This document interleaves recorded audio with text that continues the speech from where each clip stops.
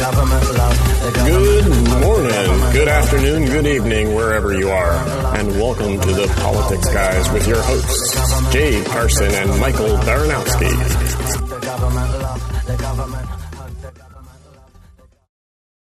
Hello, and welcome to the Politics Guys. I'm Michael Baranowski, a political scientist at Northern Kentucky University. My co-host this week is, as always, Cleveland attorney and sometime Republican strategist Jay Carson, the man to see for all your commercial litigation needs. Our top story for this week is, on Thursday, Representative Kevin McCarthy of California, who's the current House Majority Leader, shocked pretty much everyone in the media by withdrawing his name from contention in the race to succeed House Speaker John Boehner in what was expected to be pretty much a pro forma vote to select him as the nominee. So what's going on here with your Republicans in the House, Jay? Well, I don't know. I'll tell you, first of all, I guess I'd step back and say that, the media loves these Republican Civil War sort of stories. There's always this battle going on for the heart and soul of the Republican Party, and it's the party is in disarray and so forth. And I think we can touch on a couple reasons for why there tends to be more of these inter-party fightings, and two, why there tends to be more coverage of them. But to me, a lot of times on something like this, on a speakership, and I've been through these not at the federal level, but at the state level. I was, sort of a participant, unwilling participant dragged into some of these leadership fights. A lot of it, isn't ideological. A lot of it isn't, there's any particular principle other than one guy wants to be in charge more than the other. And it's a whole lot of things about promises made to various individual people in terms of, committee assignments, chairmanships, so forth, and personal loyalties and all that. So sometimes I think it's hard to read some sort of big picture, big story into these sort of fights that are in many times just, personal. Well, see, to me, in this case, I think it is pretty clearly a sign of there being two very distinct Republican parties, at least in Congress, at least especially in the House. And the way I see this story is the House Freedom Caucus, which is the bunch of what I would call right-wing nut jobs in the House, more so than the normal House members, kind of fighting against the establishment. And that Freedom Caucus, I don't know, around 30 to 40 members, I think. From what I've heard, they actually threatened to reveal what may or may not be an affair between Kevin McCarthy, who is married, and a representative from North Carolina, Renee Elmers, who also is married. And based on that, McCarthy decided to withdraw, hoping to keep this from going public, which clearly it did not work. Well, you screwed that up. Yeah. First, I guess I would say it's always a weird thing when something like that would have currency in a Republican fight, but I don't think it would have the same effect on the other side. There's always been a tension, and I guess maybe the best way to express it is between, the establishment with capital letters and sort of the other guys. The sane people versus the nuts. No, I wouldn't even say. I wouldn't even say it's the nuts. I mean, maybe because I suppose there are probably some nuts in the establishment too. But it to me, it's often it's less ideological and almost more cultural. So how about the compromisers versus the hostage takers? Wow, I told you, man, it's early this morning. I think the compromisers, I guess that's probably a fair category, because that's sort of the criticism that's typically leveled at the Republican establishment. But this isn't anything new. This has been sort of this fight was going on in 1976. I guess before that it went on in 1964. With the Goldwater candidacy and that challenge. So this is something that's kind of enduring in Republican politics, and I don't think you see the same thing on the Democratic side. Maybe it's just a difference of the way the different coalitions that form the parties. I think said, I see. Yeah, that said, go ahead. I still think a lot of this comes down to personality, personal ambition, and look, maybe a lot of people just didn't think McCarthy was the guy for one reason or another. And if it's this affair, alleged affair, look, better that come out now in the caucus room than come out in the paper after he's been named speaker. Well, those are there. I could say there's also could be a very practical concern about electing someone to the speakership position that would have that kind of vulnerability. Well, yeah, and I think part of the problem is that no reasonable person these days really wants the job of speaker. It wasn't that long ago where the speaker was an immensely powerful person, and you went against the speaker, you went against the leadership at your own peril. But these days, especially in the last, really 5 or 6 years, the last couple election cycle, that's really changed, in part because of changes in campaign finance, in part because of the rise of the Tea Party, and members realize that they don't have to kowtow to the leadership. And they seem to be a lot more interested in whipping up their conservative base, threatening primary challenges for other folks, and essentially this radical right in Congress has achieved a lot more power than in the past. So I agree with you that there have always been perhaps these tensions, but I think the new environment that allows these people on the fringes to tap into an independent source of support makes them a lot more powerful and makes it so much harder to lead the House than it used to be in the past. And it's a difficult job, and I know the House establishment is hoping that Paul Ryan will take it on, and initially he said basically no way in hell, but now apparently he's going to be considering it over the weekend, and they're hoping to talk him into it as sort of their last best hope of getting someone there who might be able to do something or other. Oh, these people. These people. No, something. This is. I think this is much less of a crisis again than what you're making and what the media is making it. I would say it's perfectly natural for a lot of people who are seeking the speakership to say that they're not seeking the speakership. That's really sort of the one of the best ways to go about it. Is to be unwillingly dragged in to serve and so forth. So I plenty of people still want to be the speaker. Is there an issue? I think sometimes caucuses can be the victim of their own success. That's a good point. Yeah, and I think that's something that's happened to the House Republicans because they have so many seats that they've won, and we can talk about reasons for that. Some have to do with districting and so forth. Some just have to do with sheer number and population shifts and all that. But it's a whole lot easier to govern a small majority than it is to govern a significant majority. Yeah, it's an excellent point. And I think you and I are both. Nobody ever really talks about this kind of stuff on any of the shows or any of the newspapers, but I can tell you that is a very real thing. Yeah, and both you and I are both you and I are old enough to remember back in the 80s and the 90s when the Democrats had a much larger majority that the radical left folks seem to have more of a voice than perhaps they do now because there are a smaller number of Democrats and they're forced to be more united. Exactly, and there were always the folks that can take a walk. That's the situation that right. We've got there. But yeah, if you've got, and again, I'll use the numbers from the Ohio House when I served. At one point, there was I wasn't elected; I was an aide, just to make that clear. But no, we had a 53 member majority. You need 50, and I'll tell you, the 53 was a whole lot easier to govern than when we had a majority of 60 sure. and 61. So I think that's something that this is maybe a factor of the numbers, and it's a factor of any kind of politics. People are going to fight over who's in charge, over who has the big office, and so forth. Are we entirely in disarray and so forth? I'd say no. Again, it's a leadership vote. They've set a date for a leadership vote, and They will, and they will elect a speaker, and they'll proceed.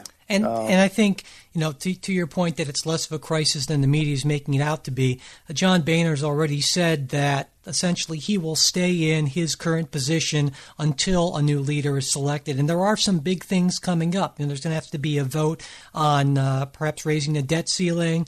Then in December, there has to be a vote on that continuing resolution, budget resolution, to make sure the government doesn't shut down. Those are big things that are going to happen, but there will be a speaker in place, whether it's John Boehner or someone else.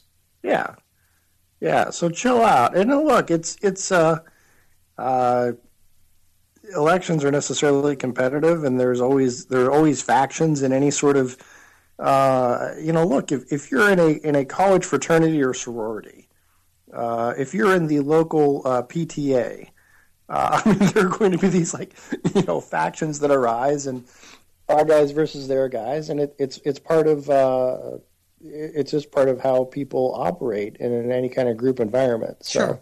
And I think that's a very important point that sometimes is overlooked. And the only thing I would add to that is, though, given recent changes in how elections work and how campaign finance work, that minority group is more powerful than they used to be in the past. And so it just makes the job of the speaker that much more difficult. Agreed. No, I agree with that. I would add to that. The other is technology, and 24/7 news cycle makes things a little bit different. Because I would say it used to be, if you could be sort of a minority sort of backbencher type person and say all kinds of crazy stuff to your home folks in your district, and everybody was happy with it. Now you've got a situation where anybody can have sort of a national platform instantly, and that makes it more difficult for leadership. Definitely. Okay, well, let's move on. I'm sure you heard on Monday, after really years of negotiations, the United States, Japan, and 10 other Pacific Rim countries reached a final agreement on what's called the Trans-Pacific Partnership, which is a pretty ambitious trade deal that actually brings together countries that are responsible for around 40% of the global economy. So it is a very important thing, a big deal. And how do you feel about this, Jay? Well, my position generally is trade, I'm for it. Free trade, I'm even more for it. The details of this have not been released, and they won't be for a while. Yeah, or maybe if they had, I wouldn't have gotten around to reading them yet anyway. But I think that is sort of a fundamental Republican, going back to Adam Smith type thing, that the fewer barriers we erect between countries for trading, the better it is in the long term for all those countries. Yeah, and we're talking about both economically, politically, and from a security standpoint. Yeah, and we're talking about a lot fewer barriers. According to the U.S. Trade Representative, eventually this deal would end more than 18,000 tariffs that are on American exports. So that's a lot of tariffs. And the very idea that there are 18,000 tariffs out there, I mean, that should tell you. Tariffs are a big deal. There's a lot of them, clearly. And one thing to point out, though, is that this deal will not go into effect until Congress approves it. Now, earlier in the year, Congress did approve what's called fast-track authority for President Obama, which means that they essentially have to give an up or down vote to this Trans-Pacific Partnership with no filibusters, no amendments, anything like that, though there are some on the right who are not necessarily all that supportive of this tariff or of this agreement for a couple of reasons. The two big reasons. Number one, it bars tobacco companies from using the trade process, not negotiation process, but the process of determining whether or not there have been violations of the agreement. It's actually like the international arbitration provisions. There's the word. Provisions, exactly. Yeah. It bars anti-dumping stuff, I'm guessing, it bars them from using that to block anti-smoking initiatives in other countries. And it also doesn't give the drug companies everything they wanted in terms of patent protection for what are called biologics, which are medicines made from living organisms. Right. Well, I'd heard that, yes, Hillary Clinton was upset, and this is probably where we're going with this, that she thought the agreement was too favorable to American pharmaceutical companies. Well, essentially, what Hillary Clinton's position on this is interesting because as Secretary of State, on a number of occasions, she was a very strong supporter of this agreement. In fact, CNN put together a little article with documenting 45 times that she spoke out in favor of it. Right, and again, you'd think as Secretary of State, foreign trade is something that you're a little bit involved in. Yeah, definitely. And so she clearly was a big supporter. Now, she had two objections. This week she came out with two objections. She said, number one, it doesn't have anything dealing with currency manipulation. And number two, it favors drug companies over patients. Now, these are two completely bogus objections, at least coming from Hillary Clinton, and here's why. The first thing, currency manipulation, this was never going to be part of the Trans-Pacific Partnership. It never was when she was involved. And so it was completely off the table, wasn't going to be. It's sort of like saying, and it doesn't really address the designated hitter rule. Yeah, exactly. I mean, Right. So now the second thing, though, favoring drug companies, that gets into that patent protection thing. What the U.S. wanted was 12 years of patent protection for all these countries to agree to 12 years of patent protection for these biologics. Other countries wanted more like 3 to 5 years. And there was actually a compromise that was reached, I believe, like 5 to 7 or something like that. So we actually came out of this with a better compromise than we thought we were going to get. And so essentially... Exactly. That's what sort of, again, I find sort of mind-boggling, is the Secretary of State, former Secretary of State, who is, essentially in charge of negotiating this, at the time she was Secretary of State, is now complaining that it's too favorable to the United States. Yeah, because essentially we're getting a slightly better agreement than we thought we would get when Hillary Clinton was Secretary of State.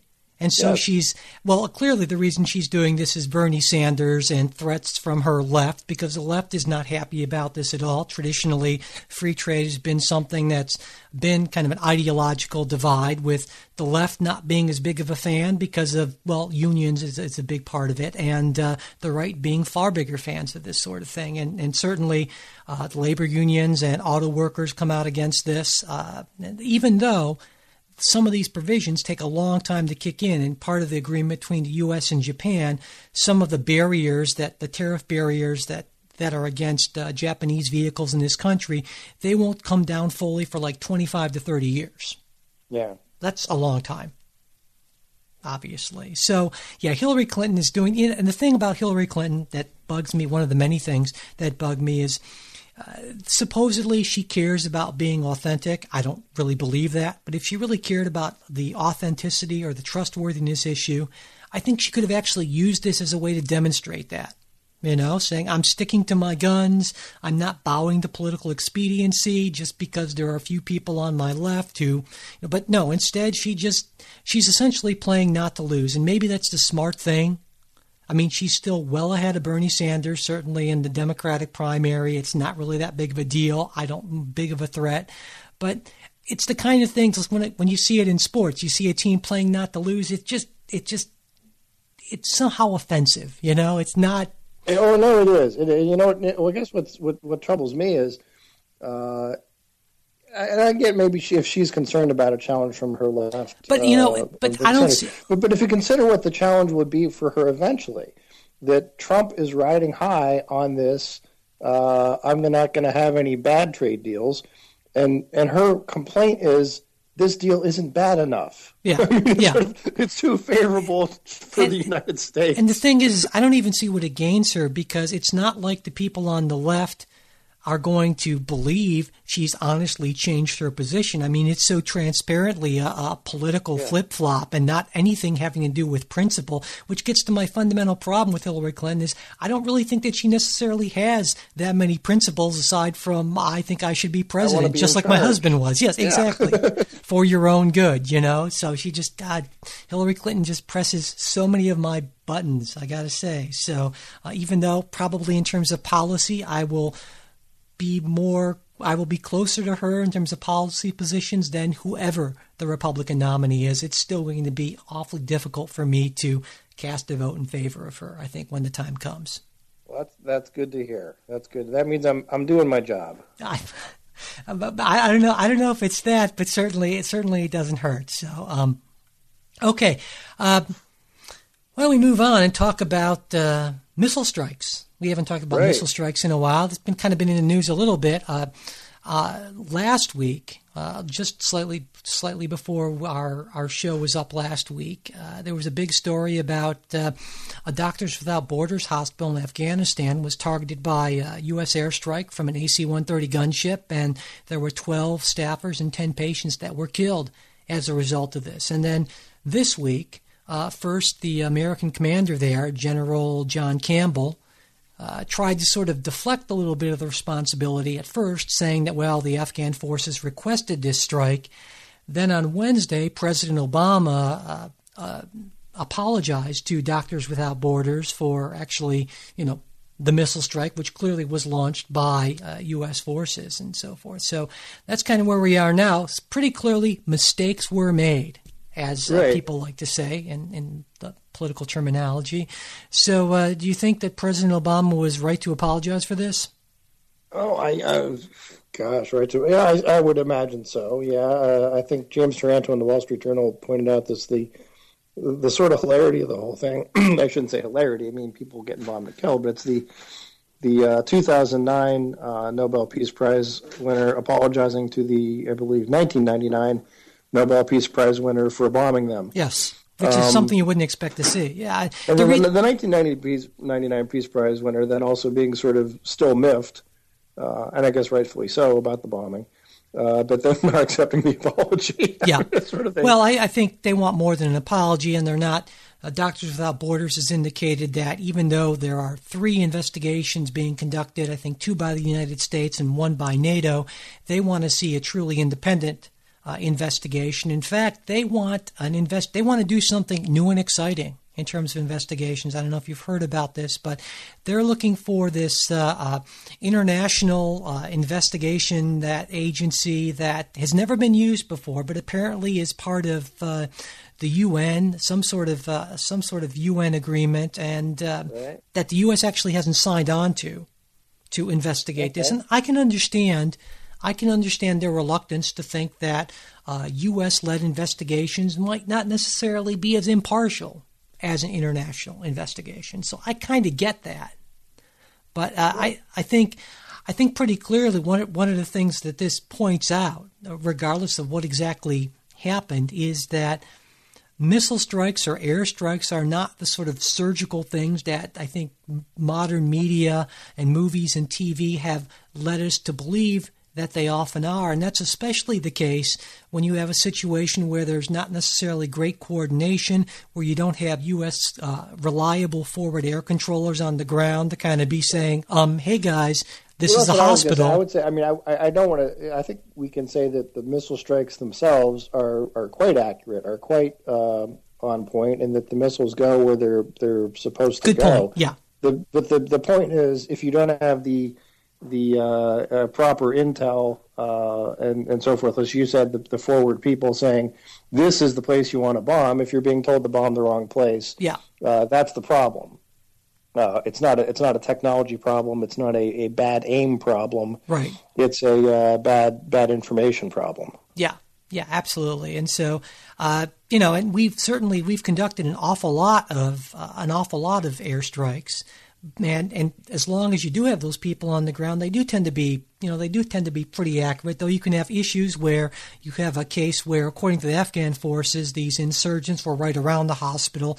Doctors Without Borders disputes that, and you would think Doctors Without Borders would be the people who would know, since they were actually there in the hospital, So, right.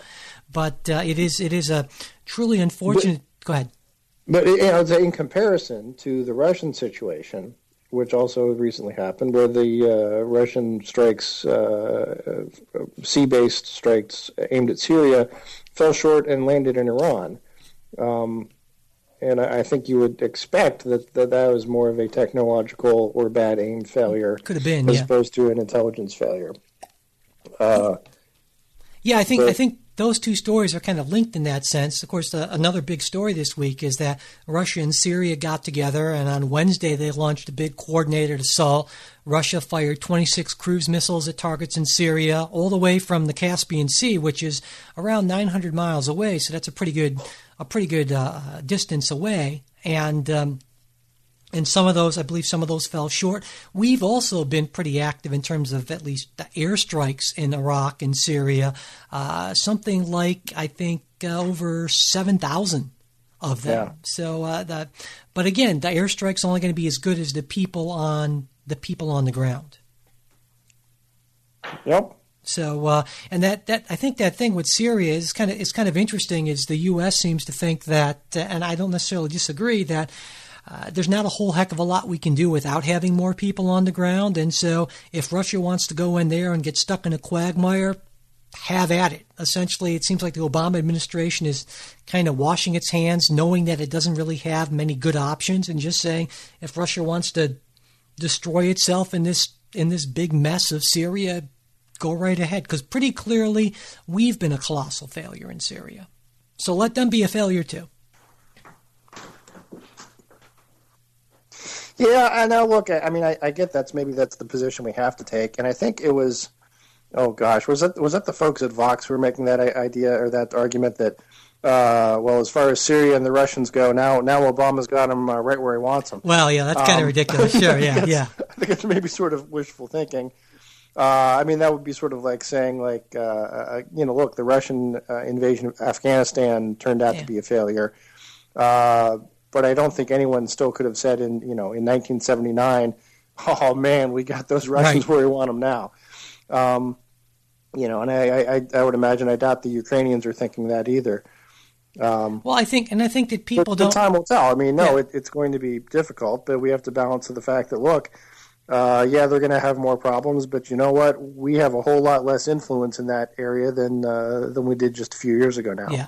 I think people don't really recognize, or many people don't recognize, what a colossal tragedy this really is. I mean, this war, this civil war in Syria has been going on for 4 years now, and not only have around 250,000 people been killed, but half of the country has been displaced. That's astonishing. I mean, that's hugely that's horrific. And the Obama strategy, for lack of a better word, and I hesitate to use that word, has essentially revolved around trying to arm moderate rebels. And right there, I think that sort of tells you why this has been such a failure. Good luck finding moderate rebels, Well, exactly, and I think that's something that realistically we have to deal with. That the only moderate rebels you really find are typically in Star Wars movies. Yes. Lots of other times they tend to be sort of bad characters. But I think let's also be clear that to some of these rebel groups, if you're a rebel in Syria and you've got two guys offering to help, one is Obama, one is Putin, and you're thinking, all right, who's going to go the distance for me? Right. I think that question is a pretty clear answer to it, and that's the problem we got. Yeah. Speaking of going the distance, while Russia has said that they will not, by Russia, of course, I mean Putin, has said that they will not be involving Russian ground forces. They will, however, allow volunteer ground forces to go in. And I think, yes, I wonder what that process of calling for volunteers would be exactly in Putin's Russia. So I think, clearly Russia is upping its involvement in a real way, and in the very near future, we should expect to see, I think, a not inconsiderable number of Russian ground troops in there, whatever you want to call them, volunteers or something like that. And yeah, you're right. If you're a rebel, moderate or otherwise, you definitely feel that you're getting a lot more support from Putin than you are from Obama, certainly. Right.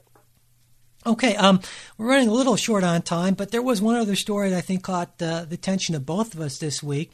I don't think we've talked before on the podcast about debate contests. Oddly enough, maybe not oddly enough, it's not something that probably comes up. But this, I think, was sort of unique, and I'm sure you're familiar with this story, right, Jay? I think, in fact, you're the one who mentioned it to me. I don't know. I don't. I'll tell you. Like I said, I'm off my game this morning. So remind me. This is debate. It was the debate contest between. Oh, right. Yes. Okay, you know the one I'm talking about. Yeah. The Rikers Island inmates versus the Harvard debate team. Which, on the face of it, sounds like the Harlem Globetrotters versus the Washington Generals. Right. And so, but in a twist, it wasn't exactly that at all. In fact, the Harvard debate team, which has won, I believe, 3 of the last 4 national debate contests, actually lost to this group of inmates. And again, it's a little fuzzy because as we talked before the show, we're not sure exactly what the rules were, how it was judged, and so forth. My initial thought was I could see how a whole bunch of inmates might be more persuasive than a bunch of nerdy, wimpy rich kids. Yeah, I'm picturing in my mind that stare that they perfected in the yard or something like that. Exactly. Some judge intimidation going on here. But assuming that's not the case, it's still pretty impressive because from what I understand that the inmates weren't allowed access to the internet for debate prep. They had to request debate materials in advance that would sometimes take a week or more to get to them, as opposed to these Harvard kids just thought that this would be an easy go. That could be. Maybe the inmates brought shivs. I don't know. I think it's a funny story. And I mean, I think actually the more interesting story, which hasn't been told, is how did this end up happening? That is because I think that is something that is interesting. Well, but and quite honestly, this is we don't talk about this much, and I'm painted typically as a tough on crime, lock them all up, throw away the key. Throw away the key and give them the chair. A type conservative, but prison reform and how prisoners are rehabilitated is actually a really big issue to me, and I think it ought to be a big issue to a lot of people. And I think if you've got these guys who are learning these kind of debate skills and thinking skills and argumentative skills, I think that's great. Yeah, absolutely. And so it always warms my heart to see an Ivy League institution losing out in any way, essentially. And right. I don't know if that's my small Midwestern liberal arts school bias at work there. I don't know, some reverse snobbery, who knows? But to know that Harvard went down to inglorious defeat just makes me smile, I got to say. Yep. So. Yep. All me right. Too. All right. Well, and that's it for this week's episode. Thanks very much for listening. If you have any thoughts, comments, or criticisms, we'd love to hear from you. Our email is politicsguys@gmail.com. That's politicsguys, one word, @gmail.com. And if you're listening to us on iTunes or Stitcher, we'd really appreciate it if you could take a minute or two and rate the show, write a quick review. The Politics Guys will be back next Sunday. We hope you'll join us.